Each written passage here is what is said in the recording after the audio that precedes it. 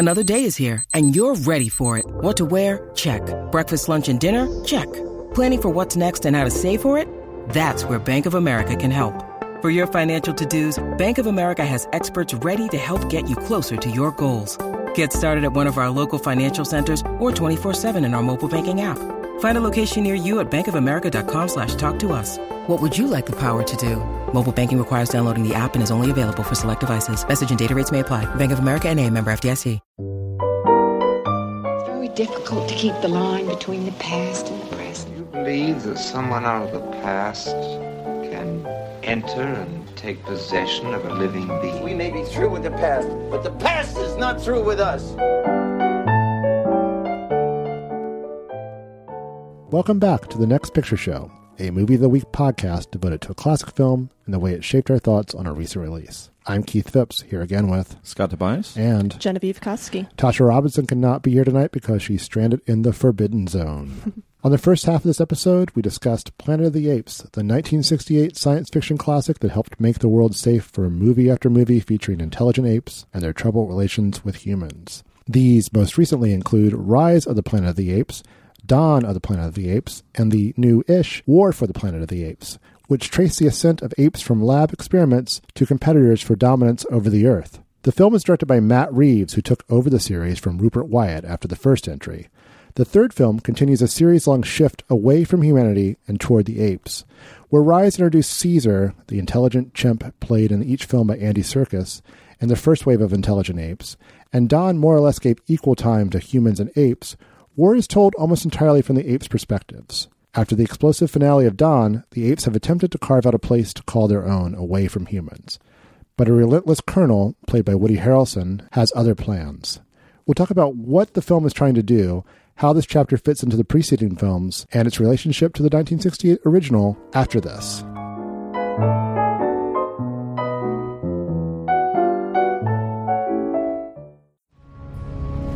We are not savages.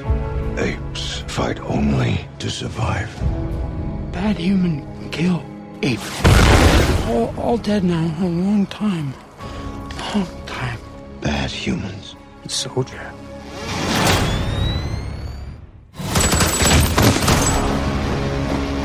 Years from now, your children will ask you, what did you do in the greatest war? And you can tell them, I fought to protect this world. We created them. But now,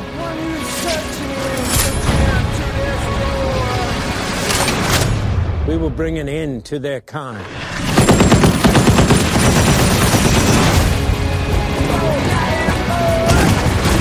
No mercy, no peace. This is war. Apes together, strong. Okay, general discussion here. What did you think of War for the Planet of the Apes? I thought it was stunning. I loved it. I thought it was the strongest and most resonant of the three new ones. It's exquisitely directed, and the effects are incredible, and there's a whole lot to think about. I was shocked to the degree to which, and I'm sure we'll get into this, your sympathies lie entirely with the non-humans. And I thought it was a great payoff, and it really kind of leads into, watching it with Planet of the Apes and seeing how it kind of leads into it in its way, just made it all the better for me. So I just loved it. Yeah, I co-sign your general feelings on the movie. But as far as like how it sets up the 68 Planet of the Apes, I was like spending a lot of time thinking about that because I saw this movie knowing that we were doing this pairing. And it's like very, I think, strange in that respect, like how it does set it up versus how it doesn't. But we can get more into that in connections. But I actually went back to rewatch Rise after seeing War for the Planet of the Apes, and that movie, which I also like quite a bit, but it's a lot more awkward and stilted in the way it calls out to the original series. War for the Planet of the Apes, you can just feel it becoming a much more assured series over the course of these three movies, and War is definitely the apex of that, where it really becomes its own thing, even as it is simultaneously informing this vast franchise. Yeah, I feel like Matt Reeves kind of snuck in through the back door to become a really interesting director of big films. I mean, he did Cloverfield, but he didn't really necessarily get the credit for Cloverfield. And he did Let Me In, the remake of Let the Right One In, which I liked quite a bit. I mean, it is very faithful to the original, which was the main criticism of it at the time. But I think it works quite well, and I think there's the moments that it diverges from it are kind of, you get a glimpse of the stylist he'd become with these Apes films, and this is quite good. I think I like the second one a little better, because I love the balance it strikes between the worlds of apes and worlds of humans. But this is quite a remarkable film. I was very pleased with it. It's bold, though. I mean, it's bold to not strike that balance. Yeah, and bold and kind of inevitable. We've been heading in that direction through the whole series. And it's just drawing from a lot of different, I think, cinematic traditions. I mean, obviously, we've been doing a lot of war movies lately, guys. Yeah, we'll do another one next time. Right? Yes, there's a lot of them. But I mean, obviously it directly references Apocalypse Now, but it's also like there's a interview with Reeves on Entertainment Weekly where he kind of talks about the different films he watched as, inspiration for these, like not as like a direct inspiration so much as what he characterizes as creating a vibe for the film. And he calls out Bridge on the River Kwai, which I think is very apparent.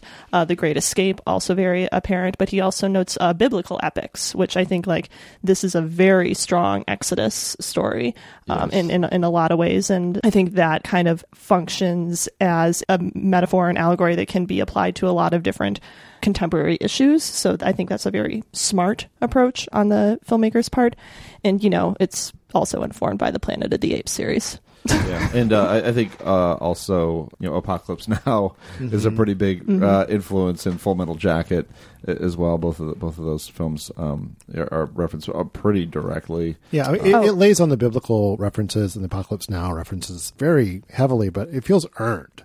It feels like we at this point in the series that it can bear that kind of weight. Yeah. One other reference point he mentions, which I'm not super familiar with, but I think you two will react to, is the outlaw Josie Wales. Okay. Yeah, that makes sense. In that Westerns the in general, last kind shot, of the snowscape Westerns. The last shot of the film is from some Western. I can't remember. It has to be, right? I mean, that to me is like very much the Exodus nod. Maybe I'm just thinking of the shot, image, the land of milk and honey. image of it kind of like the little Shane craning up. The little Shane, like Shane doesn't crane up, but just having the It feels like there's a John Ford film that is it maybe My Darling Clementine or something that has a shot like that, but.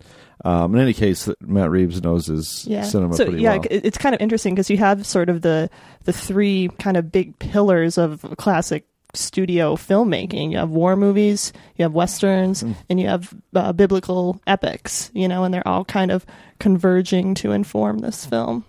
That is true. And a science fiction film. And you have, I mean, what's surprising to me about the movie is how much Koba's notion of humanity and how the world works is the prevailing one, is the one that the film lands on. And that's a really bold, because Koba is presented as villainous. And that changes in this movie. And I think it's just so surprising. When you're in the middle of a summer when movies play it so safe, to be given a movie like this, which would potentially endorse or prop up the point of view of a villain from the previous film, and that would align itself against humanity. I mean, that's a huge gamble and pays off huge. It's basically making an X-Men movie in which Magneto is right, which is kind of what Logan was in some ways. True. But I mean, it's been. I don't know. I think this and as long as we're talking about Logan as well, are an example of how you can make a blockbuster that's got a personal vision to it, that doesn't conform to, that doesn't check off all the boxes, and audiences will still go to it. This was a hit. Kind of like Planet of the Apes in 1968. Kind of like Planet of the Apes in 1968. The secret is always put in talking apes. That's what you need. Yeah, it gets people thinking.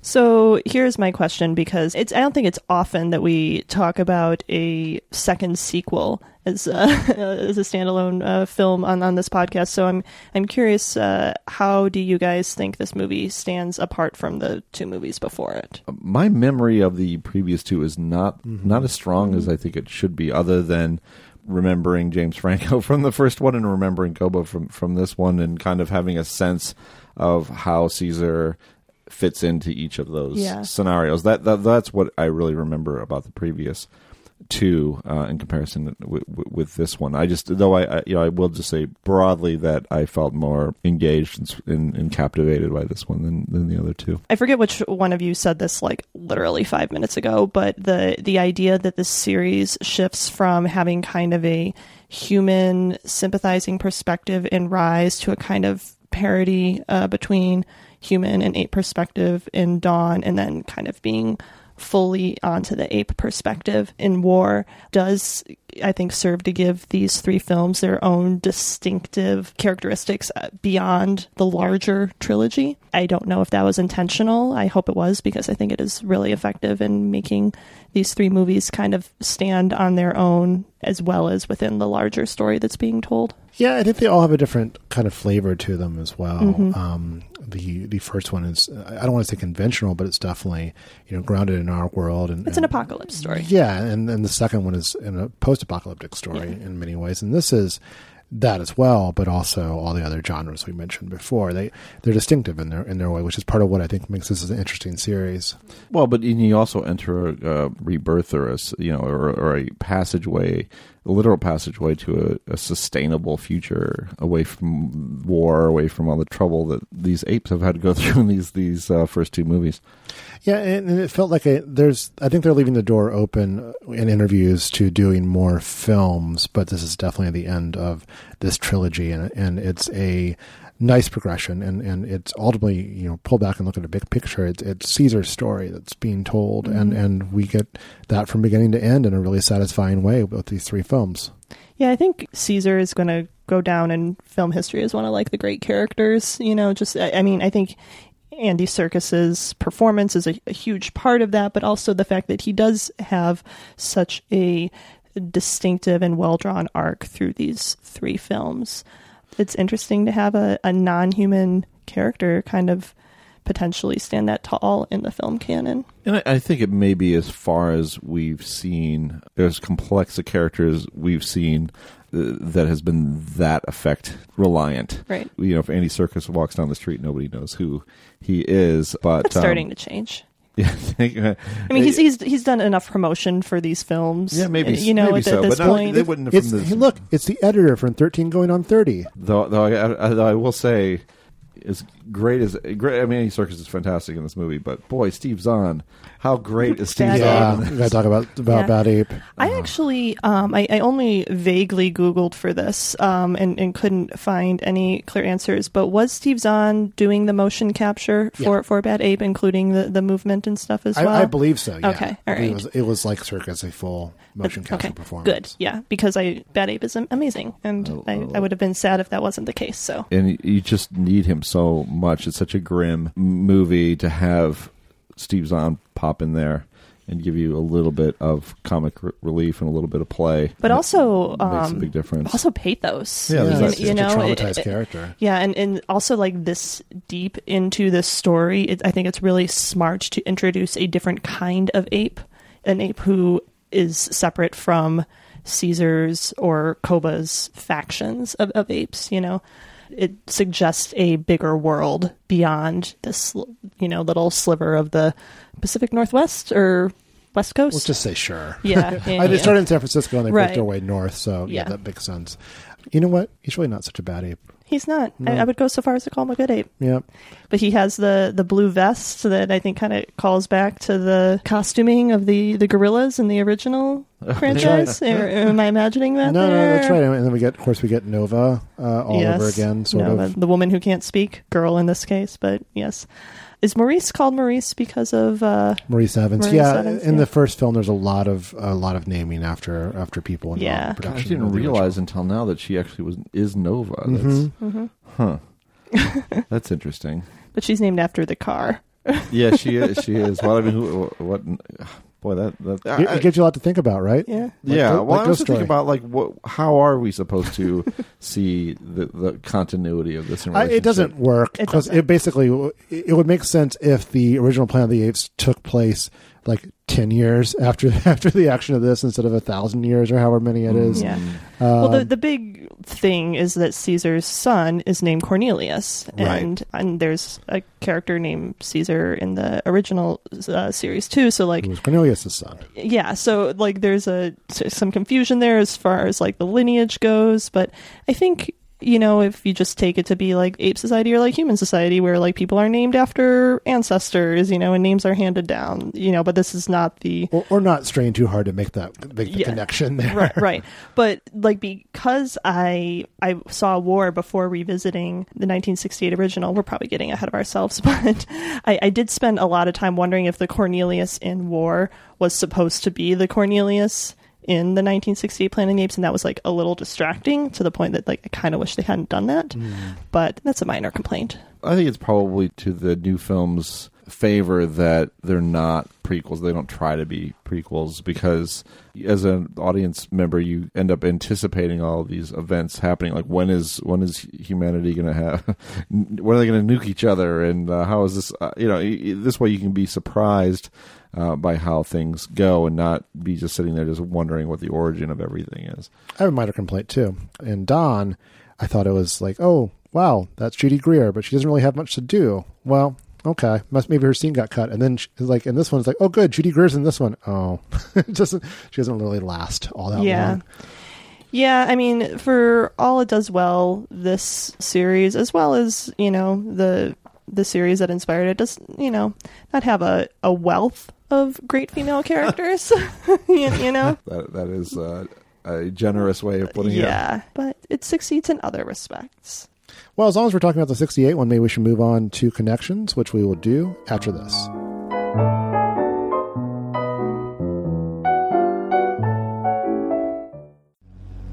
Have you finally come to save your apes? I came for you. From me?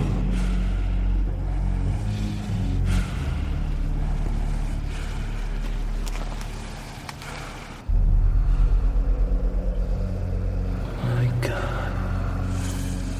Look at your eyes. Almost human. How did you know I was here? I was told you were coming. That more soldiers from the north would be joining you here. Joining me? To finish us off. For good. Who told you that?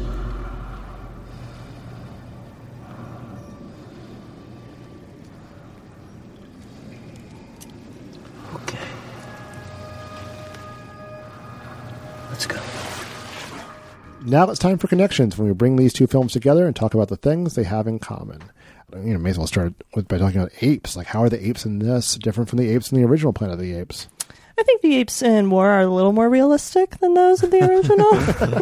If realism is the main quality you're looking for in your ape effects, but they both have their charms. Well, I mean, we could talk more generally about mocap performances versus, you know, mask acting or acting through makeup. I like both, and I think looking at them side by side, you can kind of see the advantages to each. Right. You wouldn't call it dated, Keith? Or you call no, it I dated? would not call it dated. I love the original effects. Yeah. Well, and what I love about what these recent Apes movies have done with the effects from Weta is that they have taken motion capture and computer generated imagery to the point that actors can act through it the way that actors can act through makeup.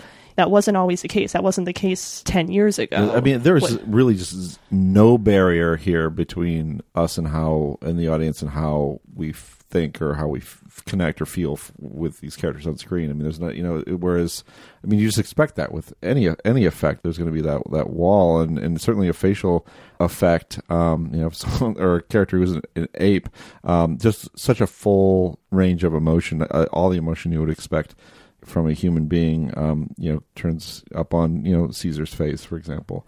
I don't feel like there's any barrier at all. Yeah, I think it's notable that both ape effects, both the makeup effects in the original and the motion capture effects here, leave the eyes pretty much unimpeded. Like, you are seeing more or less the actor's eyes.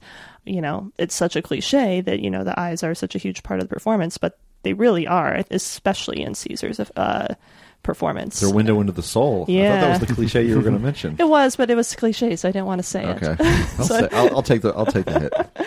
But yeah, there is a comment in there about Caesar's eyes being so human, and him, more than any of the other mocap apes in this series, has very expressive human eyes, which certainly contributes to his characterization. The other difference, too, is that, the apes are being attacked in this film in a very violent way, and there's something still more disturbing about it than if it were humans being shot. There's something just we at that point can see them as helpless animals. Yeah, it's a way that your heart kind of goes out when an animal's put in jeopardy in film. It's in a way it doesn't necessarily go out doesn't always go out when there's a human in jeopardy, and this is like kind of that writ large, isn't it? Yeah. It can turn that quickly from seeing them as having the emotional range of a human being to seeing them as poor defenseless animals who are getting shot. I think the movie plays with that a little bit too, because at the end you just get these throngs of humans that indistinguishable from one another, just a massive the army invasion, and it's almost more like a force of nature than actual individual people doing it, and whereas the apes are always very set apart and independent characters at that point. I want to talk about apes on horseback because I think like that is such an interesting visual throughout this series of apes riding on horses. And I remember, I think we saw it for the first time in this newer series in Dawn. I believe so, yeah. And just the way that reveal happened, like the way you see apes on horseback for the first time, it's just like, it's such a very kind of stirring and unusual image to have an ape on the back of a horse. It upends our perceptions of what where they are in the animal the animal hierarchy. Yeah, exactly. Yeah. And I mean, the 68 original also has apes on horseback, but it's much more kind of matter of fact the way it's introduced. Like, it's how the apes are introduced. Like, the first time we see them is on horseback. Well, I mean, domesticating and subjugating animals are one of the things that define what humans are, and suddenly we have somebody else doing that. Yeah, so I guess, like, putting this newer series in the context of prequels, like, it makes sense that we are seeing the moment where that happens, whereas in the 68 original, like, it's part of the society. But that is, like, a very powerful moment that always stuck out to me in Dawn, is the first time we see the apes on horseback, and the first time we see them shooting a gun, for that matter.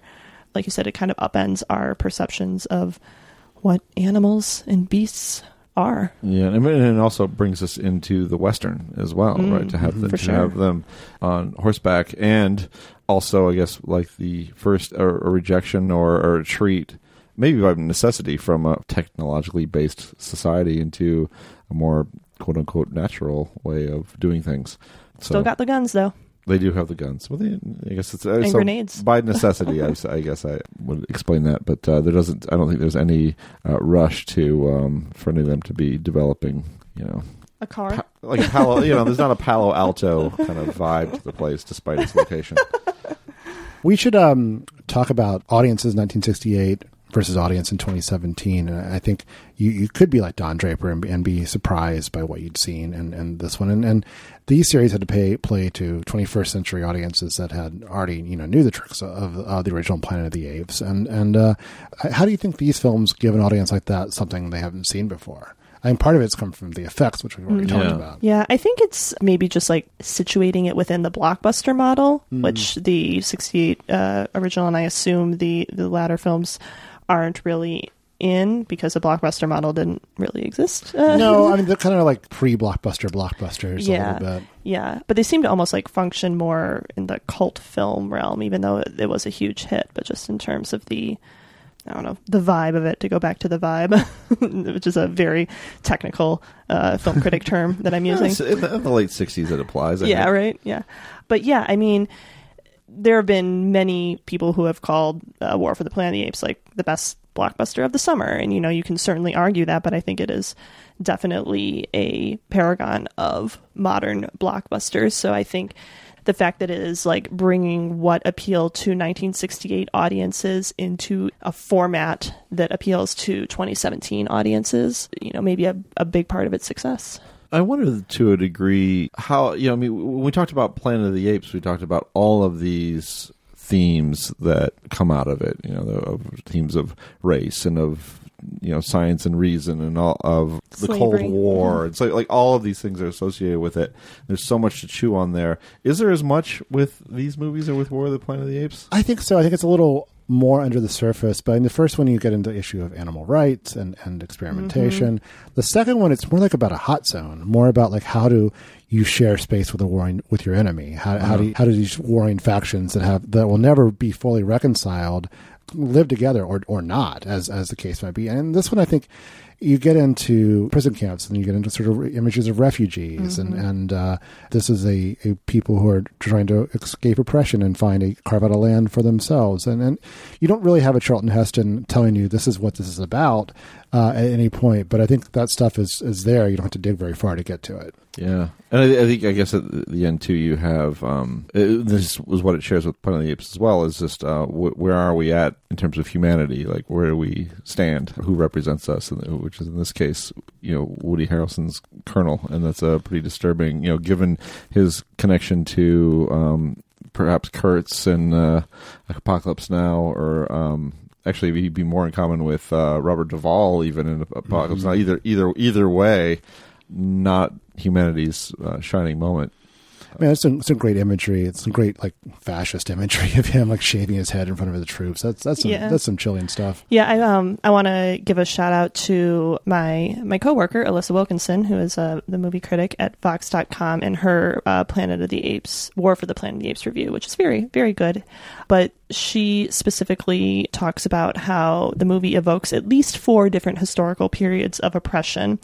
It evokes not just the children of Israel and Egyptian enslavement, but also movements that have used that story as inspiration for their own struggle for freedom during the American Civil War and the Civil Rights Movement.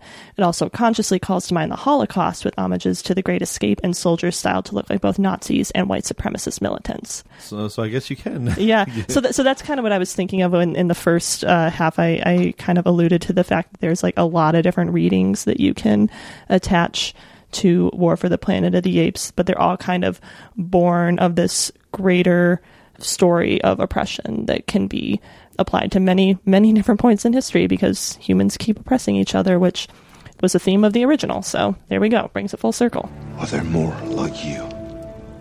More apes from zoo? Dead. All dead.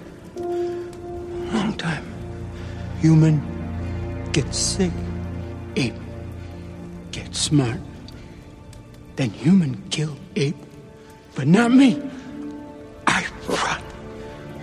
You learn to speak. Listen, human. Bad ape. Bad ape. I wanted to talk a little bit about who we are being asked to identify with in these 2 films in terms of not necessarily who we are sympathizing with, because I don't think you necessarily need to sympathize with a character in a movie, but in terms of like whose quote unquote side we're on. And we talked a little about it in the first half with the 68 Apes, and just in terms of like the ambiguity of the ending and of what Dr. Zaius is doing. But, we are really on the side of the apes for most of War. But then there's the fate of the humans, and the virus that is the part of War that most explicitly sets up the world of the 68 Apes, the mutation of the virus that robs humans of their speech and kind of makes them regress to a more animal state. And that final scene with Woody Harrelson's character where he kills himself rather than regress to that is, I think, really powerful and unsettling and similar to the way the ending of 68 Apes sort of upends your perceptions of right and wrong. That final scene with Harrelson functions in a somewhat similar way. Am I imagining that? You can't help but feel for him and kind of, his vulnerability and it doesn't excuse what he's done, but you kind of see what he thinks he's fighting against the entire time. Well, it's not an irrational thing to want to fight for, I don't want to say for your race, but to fight for your existence as a species, I think would be a natural impulse, and not something that we would be inclined as humans to villainize if it's humans that are indeed under threat, right? There's an element of madness to what he's doing too, because this is a man who has had to kill his child. That unhinges a person, you know, and like I said, I don't want to say it causes you to sympathize with him, but it does add shading to what would otherwise be a pretty standard villain. So I guess I'm asking you guys, like, who you identify with in these movies as a viewer. Well, in this film, I think almost entirely the apes. Yeah. Yeah. But what about Nova?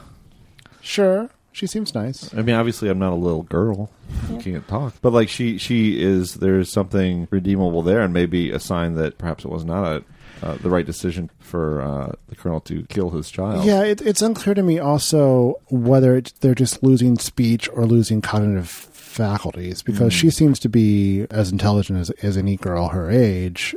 She just can't talk. But it seems like people who got the disease later kind of regress, if I'm maybe, or it could just be like that is something that the Colonel like assumed, because if you can't speak, then you're obviously a beast. You know, it may have been just like a false extrapolation on his part. Yeah, I mean, is speech, the ability to communicate through language, is it essential to us being human? Obviously, no. But maybe some people think it is.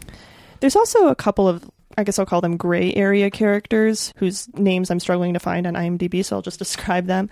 But there is the human soldier who we see in the opening battle who is communicating with the Colonel on the radio, and we kind of come back to him again and again throughout the camp with the suggestion that he's carrying out orders, but he is uncomfortable with what's happening.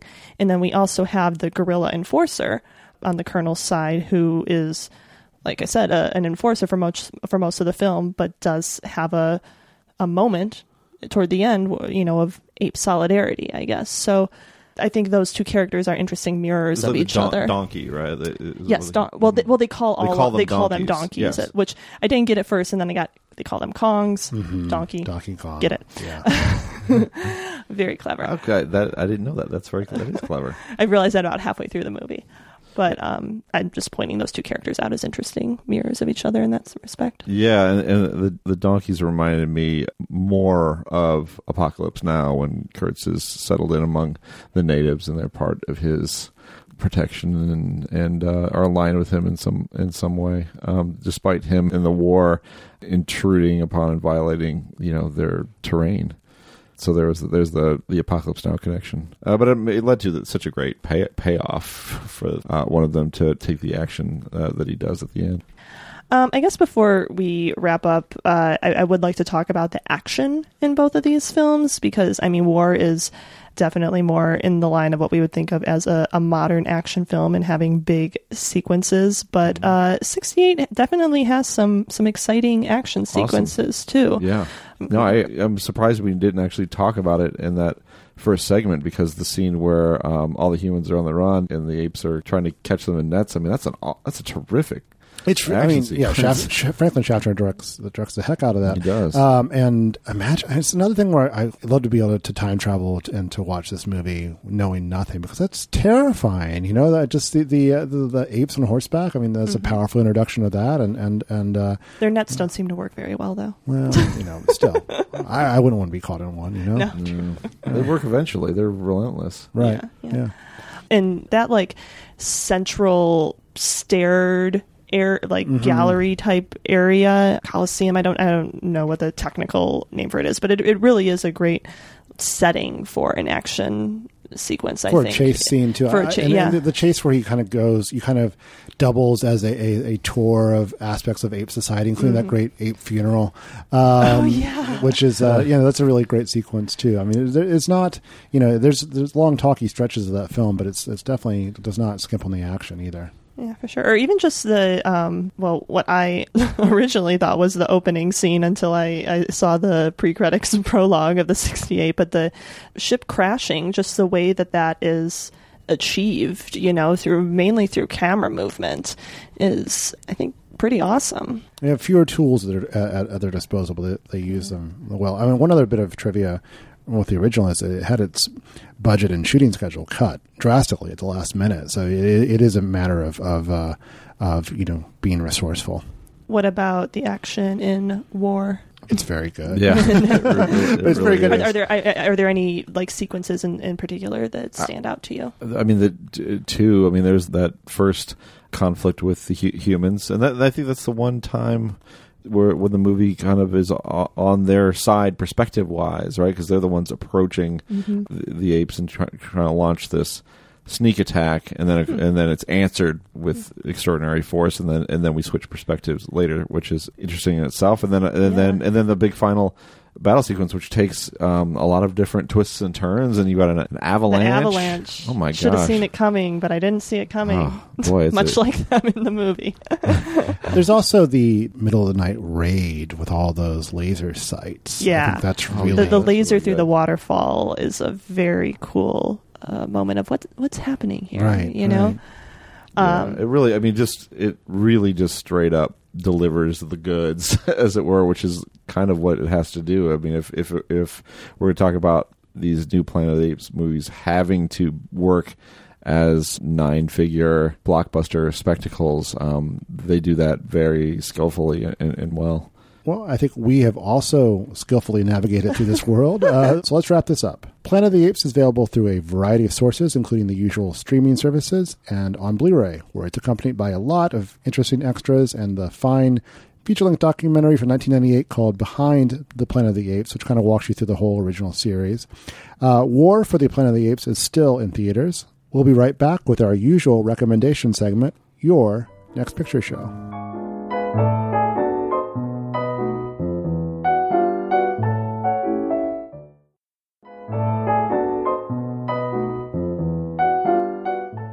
Finally, it's time to catch each other up on films or film-related items we've seen in the interim since our last podcast. We call it Your Next Picture Show in the hopes that it'll put some interesting choices on your radar. Scott, what in the film world has been good for you lately? Well, I'm going to pull a bit of an audible. I was going to recommend Step, which I think you should see if you want to see a crowd-pleasing documentary about steppers in an all-girls Baltimore high school. It's very much in the Spellbound tradition. It's not groundbreaking documentary filmmaking by any stretch of the imagination. You're just kind of following, a few of the girls and who have, different, very strong and very different personalities. But it's super satisfying and something I think you should check out. And I also wanted, of course, to make a mention of Columbus. I had talked about Kogonada's visual, essay, which are incredible, and you should check those out still. But the film Columbus is finally being released in art houses, so I would check that out, just because I've been so frustrated by how boring aesthetically various Sundance films I've seen have been lately. And Columbus, for all of its faults and some of its Ameri-Indie flavor, has a beautiful look to it, and it visits this town in Indiana that's full of modernist architecture. It's kind of like someone talked about it as being like if Garden State were directed by Ozu, it would be Columbus, which is a pretty good comparison. Yeah, seconded. I saw that movie today. But now I'm going to just completely turn away from all that and talk about a film called The Lawnmower Man. I'm dying to see how this happened. So The Lawnmower Man, this came up because we were doing a list at Rolling Stone, will be up by the time this airs, connected to The Dark Tower, about adaptations of Stephen King's work, of which The Lawnmower Man is in name only. Stephen King had sued successfully to have his name removed because his story and the film really have almost nothing in common. But for me, if you know me, you know that I absolutely love, or I'm fascinated by, movies about technology, particularly ones that are super technophobic and kind of cheesy. And somehow I had not seen The Lawnmower Man, which kind of brought me back to the time when I did a Better Late Than Never on Harold and Maude. I'd seen 100 films that where Harold and Maude had clearly been a direct influence, but not seen Harold and Maude. It was just a weird blind spot. So I rectified the blind spot today by seeing The Lawnmower Man on Shout Factory Blu-ray, and oh my god, God, what an absolutely insane film this is. It's a film about virtual reality and how terrified we should be by it. It's a warning of this new technology that's coming and is going to introduce, mind control and, is going to erase the boundary between the real and the virtual world in a way that's going to be just devastating for humanity. And it does it through effects that are, again, I'm not going to say dated, but of their time. They looked bad at the time. I saw this movie in the theater. These effects were cheesy looking. Yeah, and everything is played so broad. It's got Jeff Fahey is the lawnmower man, who's a simpleton who's recruited by Pierce Brosnan, who's a scientist, to be this sort of human guinea pig for his experiments with virtual reality. And the experiments help expand his cognitive function, but it goes too far. And so, this sort of half-wit turns into a godlike homicidal megalomaniac with the ability to sort of erase the line between the real world and the pixelated realm of terrifying possibility. And, he does it often. There's one sequence where you have this giant virtual head of Jeff Fahey sort of zapping these cops, turning them into like digital pixels, and it's so tacky and fascinating, wonderful in its way. I just think it's like the net. It's this technophobic freak out that we look at today and think, yeah, virtual reality. I mean, we're making jokes about it on Silicon Valley. It's not a threat at all. It's still in the phase of being a kind of a fad and nothing threatening at all. That was worth revisiting. So it's not a recommendation, but if you share my obsession and somehow haven't seen The Lawnmower Man, it was quite something. I will say that. I just remember the phrase "access denied" being used an awful lot. Yeah, because he gets trapped in a virtual realm and he cannot get out because his access is denied many, many times. Anyway, so that's my weird little rant about The Lawnmower Man. Keith, what about you? I'm going to recommend that people go a little deeper into the world of Planet of the Apes and watch the sequels to the original film, which I find really quite compelling, some more than others. But if you kind of want to know where this current trilogy comes from, a lot of them are drawn from later Planet of the Apes sequels. But just to walk you through it a little bit, there's going to be some spoilers here. The next movie is called Beneath the Planet of the Apes, which basically ends, it's not that great until the end, which actually ends with the discovery of these humans who are mutant, who are worshipping a nuclear weapon. And the film ends with the Earth being destroyed.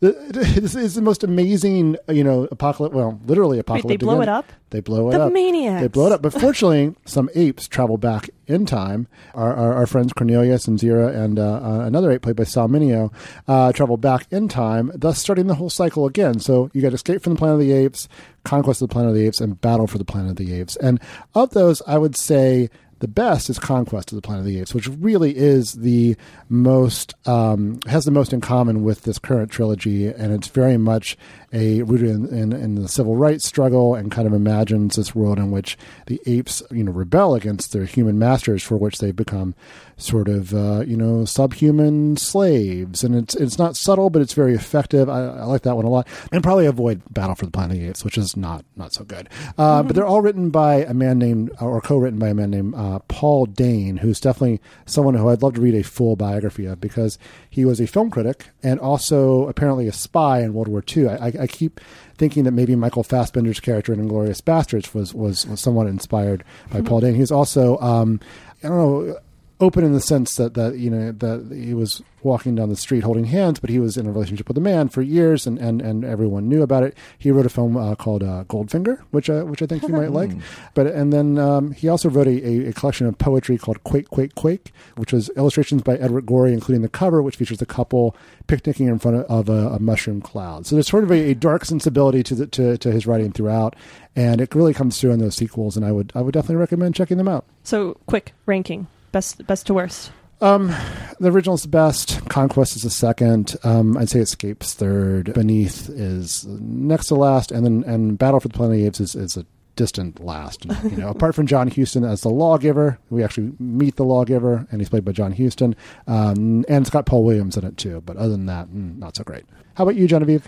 This is not my original recommendation, but I am going to tag a little one on here and recommend something that Keith is far too modest to recommend himself. But I think we probably have some listeners who are not familiar with The Dissolve, the old website we all worked for, and therefore not familiar with the great column that Keith wrote there called The Laser Age, which examined a rich period in history of science fiction filmmaking that began in the late 1960s and faded away by the mid-1980s.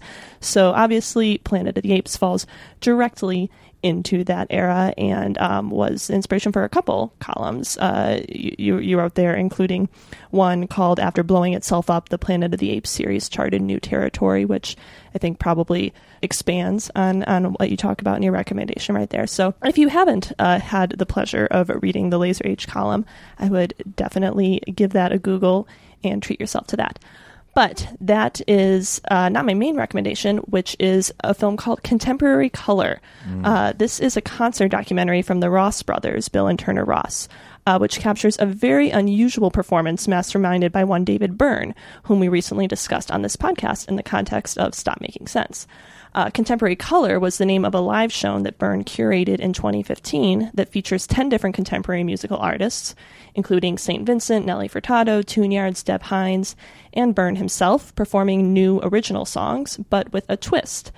See, it turns out that Byrne is an aficionado of Color Guard, the marching band offshoot that's colloquially known as the sport of the arts and features twirling flags, sabers, and other props integrated into contemporary dance routines. So Contemporary Color is his attempt to elevate Color Guard's perception in the wider culture by pairing 10 different Color Guard teams from across the country with 10 musicians for an evening of pure artistic spectacle.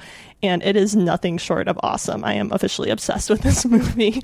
The Ross brothers probably could have gotten away with just kind of pointing some cameras at the stage and still gotten a pretty great movie out of the deal, but they really go a step beyond with the way that they document this concert, cutting between more conventional performance and backstage footage to stuff with the teams rehearsing and interacting with each other. And they just do it in really kind of thoughtful and beautiful ways. There's a story being told here, but it's also just kind of the creation of a feeling, sort of telegraphing the passion and excitement these people have around this really niche, sort of campy, but really affecting performing art. It's just kind of a perfect marriage of artistic sensibilities. And even if you're like, what, Color Guard? Why would I ever watch that? I'd strongly recommend giving this a shot anyway, just to marvel at the filmmaking and the artistic collaboration on display. It's currently available for digital rental on a variety of services. I rented it on Amazon, and it's more than worth the $3 or $4 you'll spend to watch it. I cannot believe I haven't seen this film. I'm personally offended you haven't seen it yet. Because I keep touting the Ross brothers is I think at the end of their run they're going to be thought of like the Maisels are now. I think they're that talented. They did a film called Western. I can't remember the name of I don't know how to pronounce the name of that New Orleans street. Chupatulas, which was a sort of a night in the life of New Orleans. They are massively talented, and it is not surprising at all to me that they bring a lot to Contemporary Color. I also wanted to pile on to Genevieve's other recommendation. You should check out Keith's column. Oh, guys! But for a couple of things. One, we did get a couple of illustrations out of our friend Sam Smith. Yes, that were fantastic. One of which is still my Twitter icon. And the other, I wanted to cite one of my favorite columns that he did, which is about a trio of films in 1978 that rushed to feed the craze for science fiction. Films such as Laser Blast and Message from Space. And it's just a great kind of footnotey type column that I had a lot of fun with. So it's a nice journey to go on, I think. Well, thanks. Yeah, I miss writing that column. I would pick it up if anyone wanted to do a book project with it. I'm not saying I would say no. Yeah, I'm glad people liked it so much.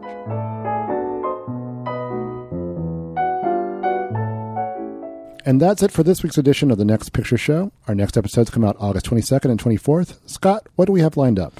Well, over their last three films, The Hurt Locker, Zero Dark 30, and their latest, Detroit, writer Mark Boal and director Catherine Bigelow have been refining an approach to real historical events that combines scrupulous, documentary-like attention to detail with the visceral charge of a political thriller.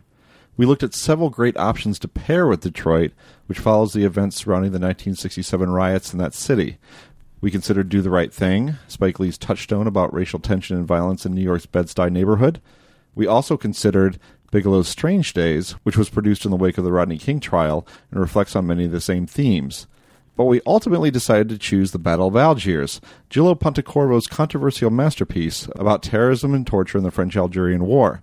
The Battle of Algiers set the standard for what Boal and Bigelow are trying to accomplish in Detroit, and it's always been a great conversation piece. If you haven't seen it, and you really should, it's available on Criterion and on the Filmstruck streaming service.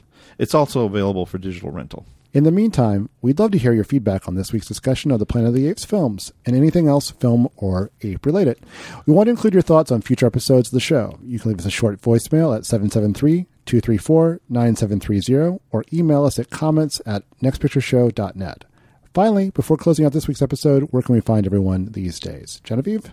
You can find me at Vox.com at the culture section there, and I'm on Twitter at Genevieve Koski. Scott?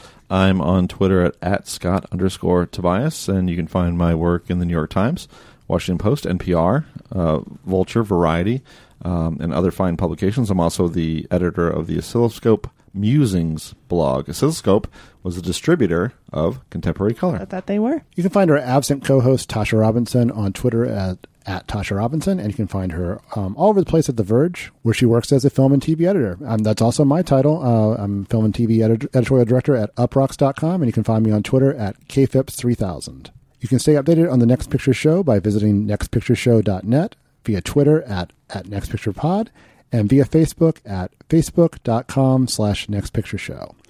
And if you haven't subscribed to the show on Apple Podcasts already, please consider it. Apple Podcast subscriptions are an important part of getting podcasts more prominence and more listeners. And while you're there, we appreciate every rating and review. Every thumbs up helps us find new listeners and keep the show going. Thanks to Colin the Animal Griffith for his assistance producing the show, and thanks to Genevieve Koski for providing recording space at her home, Genevieve Koski's apartment. The Next Picture Show is proud to be a part of the Film Spotting family of podcasts and the Panoply Network. Please tune in next time.